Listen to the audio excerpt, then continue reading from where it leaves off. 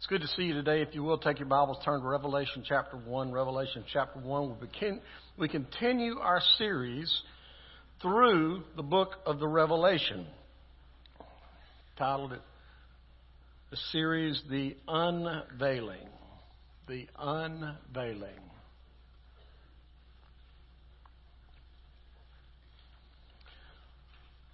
We have been running around chapter 1 for quite a while. So we kind of know that John wrote, John the Apostle, not John the Less, not John the Baptist, but John the Apostle, John the Beloved, penned this. As we'll see in a second when we read, he was on the Isle of Patmos. This was likely a low point in the life of John. By this time, John was in his late 80s or 90s. He's the one that walked with Jesus. He placed his faith in Jesus, and now he was alone on the Isle of Patmos because of Jesus. Over the past 60 years, since Jesus had ascended back, brothers and sisters had banded together in a close-knit band because they were under such intense pressure. This was unusual. This situation where he was on the Isle of Patmos was unusual because they had spent so much time together. Their faith drew them together. It pulled them together. And now he's out on this island all by himself. And it's in this situation, it's in this scenario that God in His sovereignty, chose to send to him a message for mankind, a message for the brothers and sisters, a message for all those who sure could use a little good news today. Hello? And that's what this was. I don't know where you are in your world today. I don't know what's going on in your world today. But if you find yourself having some struggles, if you find yourself having some discouragement, if you find yourself having some difficulties, if the world seems unfair or unkind, I want to tell you this message today should be a message that you will not lose hope. You will not give up. You will not lose faith. Because here's what I want you to understand. God is with you. God will be with you just like He was with John. He's ready to offer you everything you need. He's ready to offer you words like He does here. And not just words in the Bible. How do I know this? Because the God who sent His message through Jesus to His servant John so that His servant John might deliver this message is the same God who is watching over you today. He is watching over you. He is watching over your life. He is watching over your soul. And He really wants to. Here's the deal. God wants to speak hope into your life and help into your life to give you a life that you can't even imagine. And so He is the God who reminds us of who He is, of who we are, of whose we are, and His plans. So today we're going to read verses 9 through verse 18 of Revelation chapter 1. You're going to be seated for a few moments, so why don't you stand to honor the reading of God's Word, and let's read this together. For those who can stand, if you can, it's okay. We pick up in verse 9, follow along, for this is indeed God's holy word. I, John, your brother and partner in the affliction, kingdom, and endurance that are in Jesus, was on the island called Patmos because of the word of God and the testimony of Jesus. I'll take a break there and just tell you that tells us that he was there. He was sentenced there for doing nothing else than just living for and preaching Jesus. Just for what you're doing today. Verse 10. I was in the Spirit on the Lord's day, and I heard a loud voice behind me like a trumpet saying, Write on a scroll what you see and send it to the 7 churches: Ephesus, Smyrna, Pergamum, Thyatira, Sardis, Philadelphia, and Laodicea. Then I turned to see whose voice it was that spoke to me. When I turned, I saw 7 golden lampstands. And among the lampstands was one like the Son of Man, dressed in a robe and with a golden sash wrapped around his chest. The hair of his head was white as wool, white as snow, and his eyes like a fiery flame. His feet were like fine bronze or brass, as it is fired in a furnace, and his voice like the sound of cascading waters. He had 7 stars in his right hand. A sharp, double-edged sword came from his mouth, and his face was shining like the sun at full strength. When I saw him, I fell at his feet like a dead man. He laid his right hand on me and said, "Don't be afraid. I am the first and the last, the living one. I was dead, but look, I am alive forever and ever, and I hold the keys of death and Hades." Let's pray together. Heavenly Father, for the moments that we have together, we implore you to be among us. We implore you to let us sense your Spirit manifestly in this room. We implore you to speak into our hearts the words that you would have us to hear today. We want no truth but yours, no word but yours. Thank you for your love, your grace, and your promises. In Jesus' name, amen. Thank you. You may be seated. I want you to notice on the sign over here, New Hope folks have seen this for years. Our core beliefs, the Bible's our guidebook. God loves us, has a plan for us. All people matter to God. We seek to honor God in all we do. And then I want you to look at number 5, the local church. The local church is the hope of the world. That is critically true. That is true no matter what. Do you know why? It is because Jesus commissioned. He established the church. He lived for the church. He died for the church. One day he's coming back for the church. And he commissioned the church to fulfill his mission, to fulfill his ministry. And you know what his mission is? To make disciples of all people. That's what he told us. In other words, we're to be disciples who are making disciples. And I can go so far to say is that a congregation who is not making disciples does not have the hope of the world. It's not the hope of the world. But if we do what he told us to do, we become the hope for all nations. Now, when I look at John in this book, I see that John was one of the closest people to Jesus, and now John is the one that Jesus selected to carry this message. And Jesus arguably said, I'm going to write a message to the churches. All 7 of those are local churches. The churches, so they will offer hope to this world of hopelessness. They will offer help to this world of helplessness. They'll offer salvation to the world of lostness. So today, we're going to learn from John. And we're going to do it in word pictures. I have 4 or 5 that I just want to share with you, and I want us to get our heads around. The first word when we're talking about John is the word partnership. Partnership. Now, that doesn't sound like a spiritual word, but it is. If you look up here in verse 9, and you can just keep your Bible open because we're going to kind of scroll down as we pull out what John helped us with. He says, I, John, your brother, and... Can you read that word with me loud enough that I can hear it? I, John, your brother, and... No, you can't read it loud enough. Let's try it again.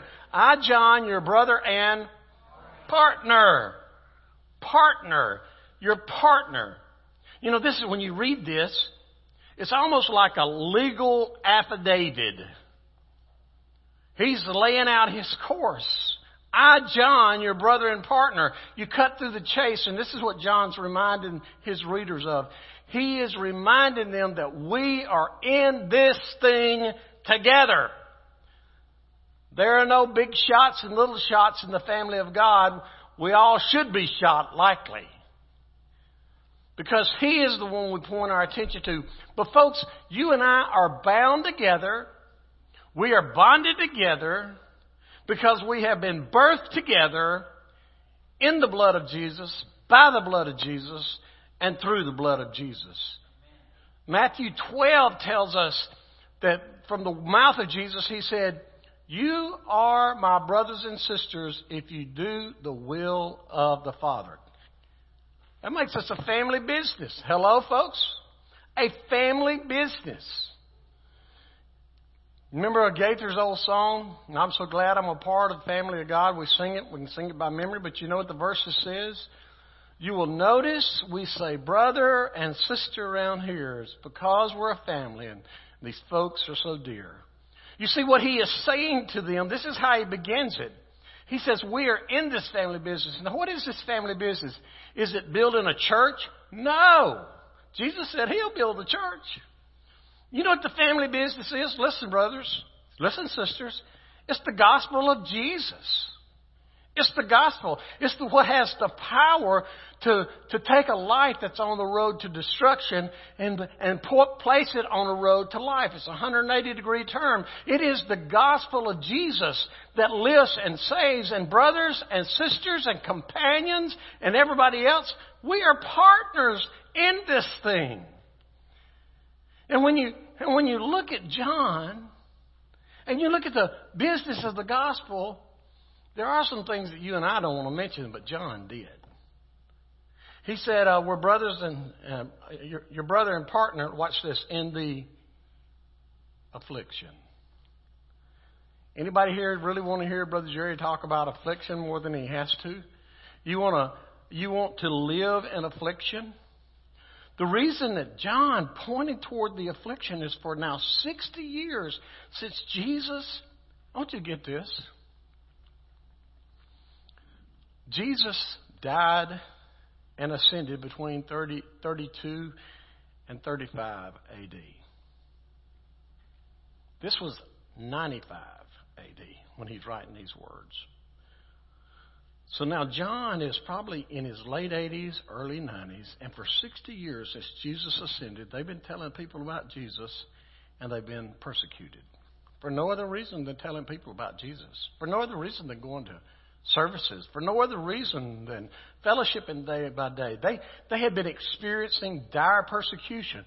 You think about it, by 95, most all of the apostles, in fact, all of the apostles were dead.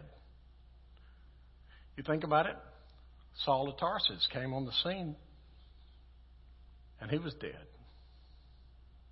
Already persecution was taking hold in what he's saying. And now John is out on this island, and he knows what he's going through, but he knows what those folks back on the mainland are going through. And he knows that they were connected together. He says the affliction, but he also mentions the kingdom, and he mentions endurance or patience. Patience of waiting for the kingdom. Let me just give you this word. We're going past this. Many of us today are going through trials and troubles. Maybe not many are going through that just simply because of our faith. If you are, it's an encouraging word for you. We go through those trials and troubles like they did, but here's the deal. We just think about it. Eric had no way to know what the content of this message was today, but there is a better day coming. Jesus is indeed coming soon. You can only imagine what it looks like. But we are in a partnership. That's what he says. You may not like this partnership. You may not have realized it when you trusted Christ. You may not want to be in the partnership. But when Jesus came into your life like my life, and He saved you like He did me, when He did that, the weight of this partnership now presses in on our shoulders. And one day we'll be accountable for it. One day we'll be accountable for those who live right around here and don't even know Genesis from Revelation and don't know who Jesus is. It's a partnership. When I think about His partnership and I read this text, the second thing that comes to my mind as I get to verse 10, and I'm going to tell you, I've preached through the book of the Revelation on three different occasions over the last 30 years. And what I'm about to tell you leaped off the page at me this week. The word is priority. The word is priority. Look in verse 10. He says, I was in the Spirit on the Lord's day, and I heard a loud voice. I was in the Spirit on the Lord's day, and I heard a loud voice. Just kind of let that sink into you, because it dawned on me this week that those three little phrases are pregnant with contemporary meaning. And meaning like many of us have never embraced or thought about. I mean, you think about His priority, what it could have been. He's out here on a island all by Himself. Out here on an island all by Himself. What could have His priorities been? What could His priorities have been? I mean, He could have been having a pity party. You know, I know this doesn't sound like any of you or me, but He could have said, all I did was preach the gospel. All I did was tell people about Jesus. All I did was do what God called me to, and look where I am. He could have been letting the situation run Him over, but you know what He did? He focused otherwise. Now, I want to take this because this is what jumped out at me. And I may make some of you mad. Let's put it in kind of sequential order.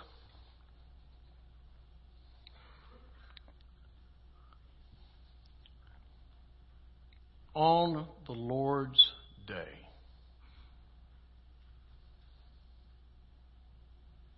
On the Lord's day.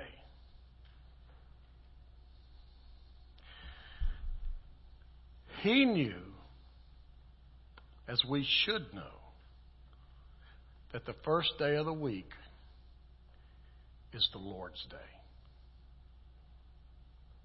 He knew, as we should know, that He didn't give this day to the Lord. He knew, as we should know, that we didn't assign this day to the Lord. He knew that this was God's day. He knew that whether He recognized, are you listening? He knew that whether He recognized it or not, this day belonged to God.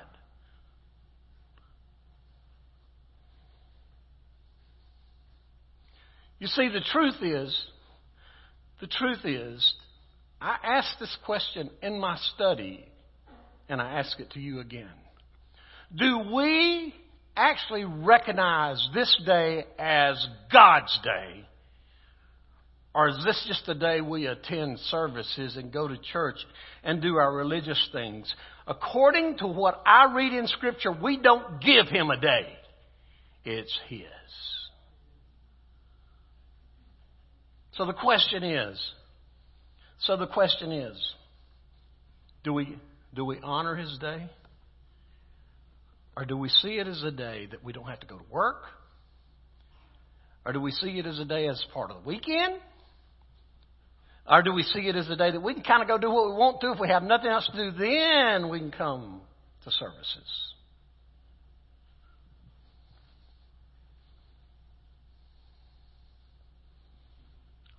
I will end with this. This was his day before you were born, before I was born. And it will be his day when you're dead and gone. And you and I are going to have to give an account of what we did on his day. On the Lord's day. Then he says, on the Lord's day, that was his priority. I was in the Spirit. I was in the Spirit. What a place to be and what a time to be there on the Lord's day, being in the Spirit. What a place to be. How did it happen? Well, I can assure you it wasn't by accident. I can assure you that it was intentional. He intentionally recognized the day as belonging to the Lord. And so in the deepest desires of his heart, he purposely sought God and the Holy Spirit.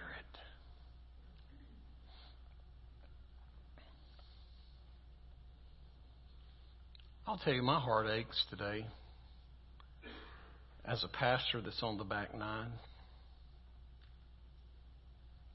It's got more days behind it than ahead. My heart aches today as a Baptist because it seems to me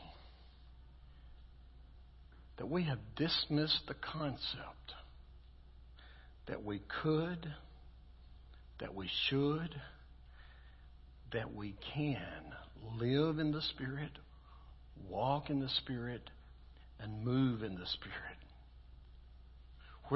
Where we know and people around us know that we are filled with the Spirit, that we have fellowship with Spirit, and that our days are directed by the leadings of the Spirit. I want you to just consider this. I dare say that this day was likely not the only day John was in the Spirit. It is more likely that this day of him being in the Spirit was an overflow from his daily walk previous days. It's his priority. On the Lord's day, I was in the Spirit. Now watch this. This is gorgeous. And I heard a loud voice. You see, his priority was to hear from God. So he obeyed God, and he sought God, and God responded. Why? Because he had been obedient and he was desirous. You know, when you want something from someone, when you want something for someone, you know what you do? You do what they ask you to do. You do what they ask you to do. For instance, I know that all teenagers today have their own cars. I don't even want to ask how many of folks over 50 had their own car until they were out of high school. Because we generally depended on Dad. Could I get an amen? We depended on Dad. And you say, Dad, can I borrow your car Friday night? And Dad will look around and go, yard needs mowing. Now, did he tell me to mow the yard? It depends on which generation you're in. The younger generation go, no, he just told you the yard needed mowing. The older generation catches the message. If you want to borrow the car on Friday night, you have the grass mowed by Friday. Amen? Amen. And you see, the truth is, that may be oversimplistic for how God works, but make no mistake about it. Make no mistake about it. Is that if we want the Lord to bless us, we're going to have to do like John. What did he do? He honored the Lord on the Lord's day. He invited and he invoked the Spirit to be in him. That's post-resurrection, and he's inviting the Spirit. And what followed was that the Lord spoke to him. Spoke to him. Did y'all get that? Spoke to him. I don't want to ask the question. I don't want to embarrass anybody. Have you ever really heard God speak to you? I have. On a number of occasions, and I'll not get into all of them, but I want to give you one.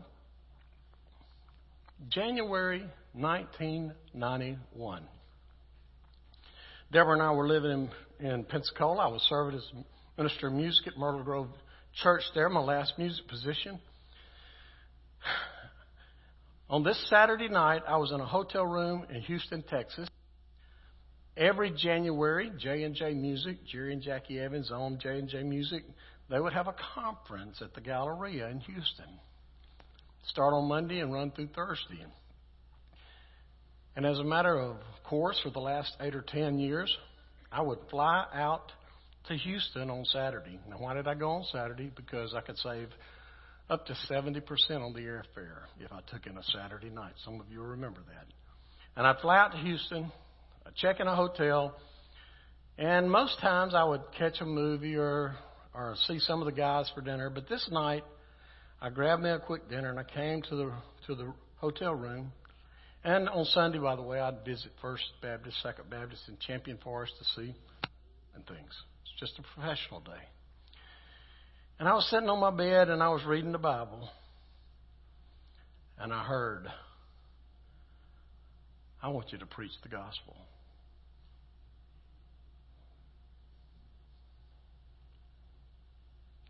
I'm going to tell you the truth. And I may get to eternity and may say this one day. And I said, you're kidding me. Do you know who you're talking to? He did. Y'all do know that, don't you? Do you know how much talent I have? And you know what I discovered? The reason he called me to preach is because in my weakness, he's made strong. Not in my strength. Some people will go, Brother Jerry, I don't believe that. Was that an audible voice? And here's what I'm going to tell to everybody in this room. It was not audible. It was a lot louder than audible. I couldn't miss it. Now, let me be clear in case you go out here and say something that I didn't say.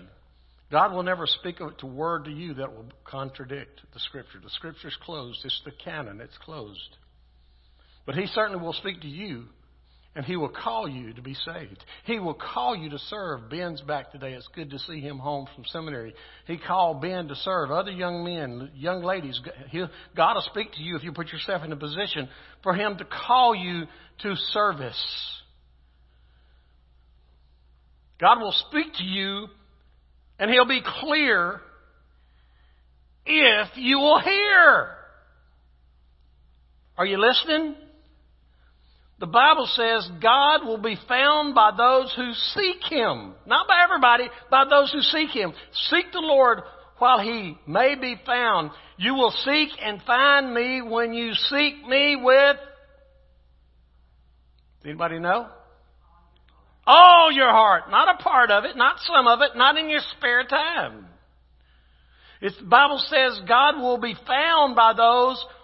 God will be with those who want to be with Him. In fact, it says, I will be with you, Tim, if you want to be with me.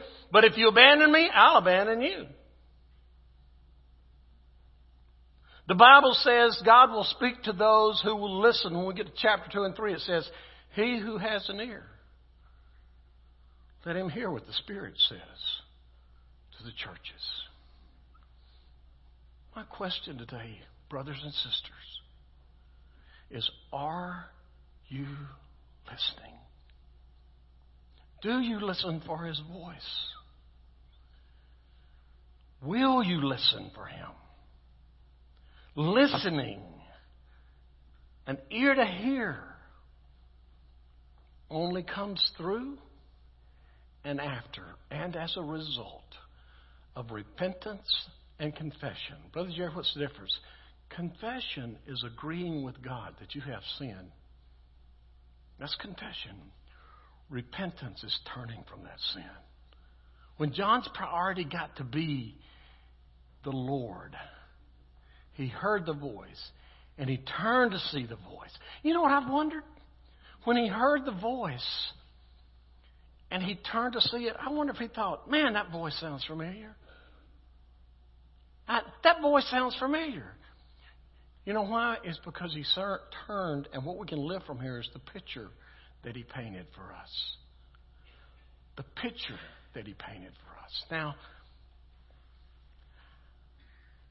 he turned, and make no mistake about this, he turned and he saw Jesus. Make no mistake, this was the same Jesus that he had walked with. This was the same Jesus he had seen heal the sick, raise the dead, give sight to the blind, cast out demons. It was the same Jesus he saw feed the hungry, had compassion on the multitude, walk on water. It was the same Jesus that John had literally sat by at that Last Supper and leaned on his shoulder because they were such good friends. It was the same Jesus that a little later he saw dying on the cross. It was the same Jesus that he saw resurrected from the dead. It's the same Jesus that he watched ascend back to heaven. It's the same Jesus that he was up on that mount called Transfiguration, and he with Peter and James saw Jesus not be incarnate, but to be glorified. It was the same Jesus. Now, in just a second, I'm going to offer you a very poor visual, but I want to do it because I want you looking. I want you to look in. It was on the Lord's Day, when John was in the Spirit, that he heard a voice and that he turned to see Jesus. Can you imagine what it would have been like around his little campfire to witness this? To witness this. Can you imagine the impact of seeing Jesus? He's all alone on the island. This wasn't Jesus. This wasn't Jesus' incarnation. It was Jesus' glorification. Look up there and follow along just for a second. The robe reached to his feet. That means he's our interceding priest. He's at the right hand of God. Romans and Hebrews tells us that. Look at the gold band around his chest and his stomach, his thoracic cavity. The truth is that means he's the judge and he's the king with all authority. Matthew 28, he said, all authority is given to me in heaven and earth. His hair is white as wool, white as snow like wool. He's the Ancient of Days. He's the unchangeable one. You can look at Daniel 7. Now here's where they couldn't do on picture do it justice. But John said he had eyes of fire, fiery eyes. Speaks of his judgment. He'll judge in holiness and everybody will know that it's right. But let me tell you about those eyes of fire. Some of you remember seeing Superman with that X-ray vision. This will be more powerful than the X-ray vision because he will not just look through some things. He will look through who you are and look to the very core of your soul, what you really believe, what you really do, what you really think, to your true self. The feet are fiery brass, refined in a fire. It speaks of his purity, his holiness, and the fact that brass endures forever. We've already talked about his voice. I heard the voice. One place is called like a trumpet. Another place is called like cascading waters, running waters. If you've ever been to Niagara Falls or heard any of the video there, that's a roar that just won't stop. It's overwhelming power, and it demands attention. Then if you look in his right hand, you'll see those 7 stars. He speaks of those 7 stars that they're the angels of the church. Most people believe that's the pastors of the church who are serving by divine appointment and speaking God's message to the people that need it. The countenance of his face is like the sun glorified. I'm reminded in Exodus 34 where Moses came down from the mountain and he had to cover his face. And then you might see that coming from his mouth is a 2-edged sword. That speaks of the Word of God in Hebrews chapter 4. It's the absolute of the universe. Listen, brothers and sisters, there may be people in this room that don't believe the Bible is God's holy word. More power to you, but you will one day. Because it is the absolute of the Word. John said, when I saw him, why did you take all this time? I want you to get what John was going through. When I saw him, you know what he did? That's our 4th picture. It tells about posture. He said, I fell down like a dead man. When John saw the glorified Jesus, his response was the same as Isaiah's was in Isaiah 6. You know what Isaiah said? I am unworthy. I am unclean. I am undone. In the presence of God. By the way, when he looked, I think the reason that he fell down, this is just my personal opinion, is that it took his breath away. He was so taken that he fell down and was afraid to move. Think about John's journey. He's already said on the Lord's Day, I was in the Spirit. He was already in the Spirit. And now he encounters the glorified Christ. And he falls on his face, which is the appropriate place to be in the presence of Jesus. It's not popular today, but our knees on our face. Some denominations will push you in and let you lay down on your back. I don't find that in Scripture. When you fall down before the Lord, you fall down on your knees, on your face. Aaron and Moses in Numbers 16 and 20 fell on their face when they had problems with the people. And they fell on their face in abject, are you listening? Humility at the glory of God. Elijah on Mount Carmel, he and all the people fell on their faces when they saw the fire fall from heaven. When John was with Peter and James on Mount of Transfiguration and the voice spoke, they fell on their face. 2 times in the book of Revelation. 2 times. All the inhabitants of heaven fall on their face to worship him. And in this room, there's probably some go, that's fine, Brother Jerry. I don't kneel to nobody. You don't know who I am. I don't kneel to. Let me just say this to you. Your issue's not with me. It's with him. And one day you will kneel. And I don't believe that God's going to come up to Eric and slap him on his face, make it like he did Paul off the donkey. I think you got it the wrong picture. Here's what's going to happen. When you finally get the picture, when you finally see the view of this God that preachers have been preaching about and the Bible has been speaking about, you will see who he is and you will see who you are, and you will fall on your face embarrassed that you didn't recognize him for who he is. You see, folks, when we get a first-hand, fresh view of sovereign God, our response will be like everyone we read about who see him. You'll fall on your face because you know you're unworthy. How awkward it might be if your pride has kept you from falling before him.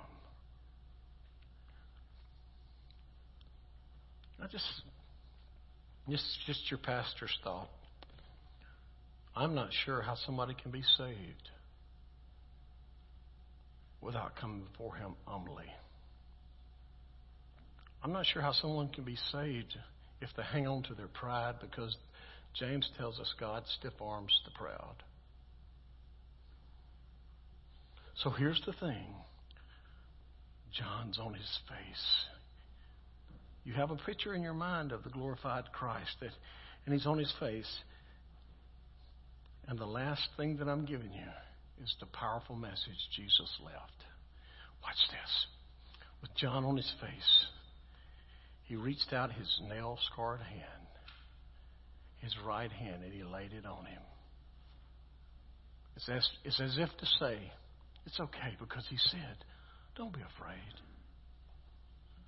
You see, I am the first. I'm going to be the last.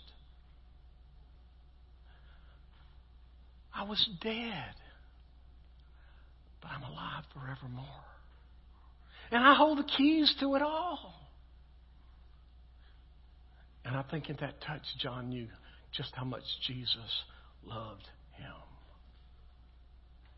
And now John was ready to pin to the churches the message for all eternity. And when our Lord Jesus touches you,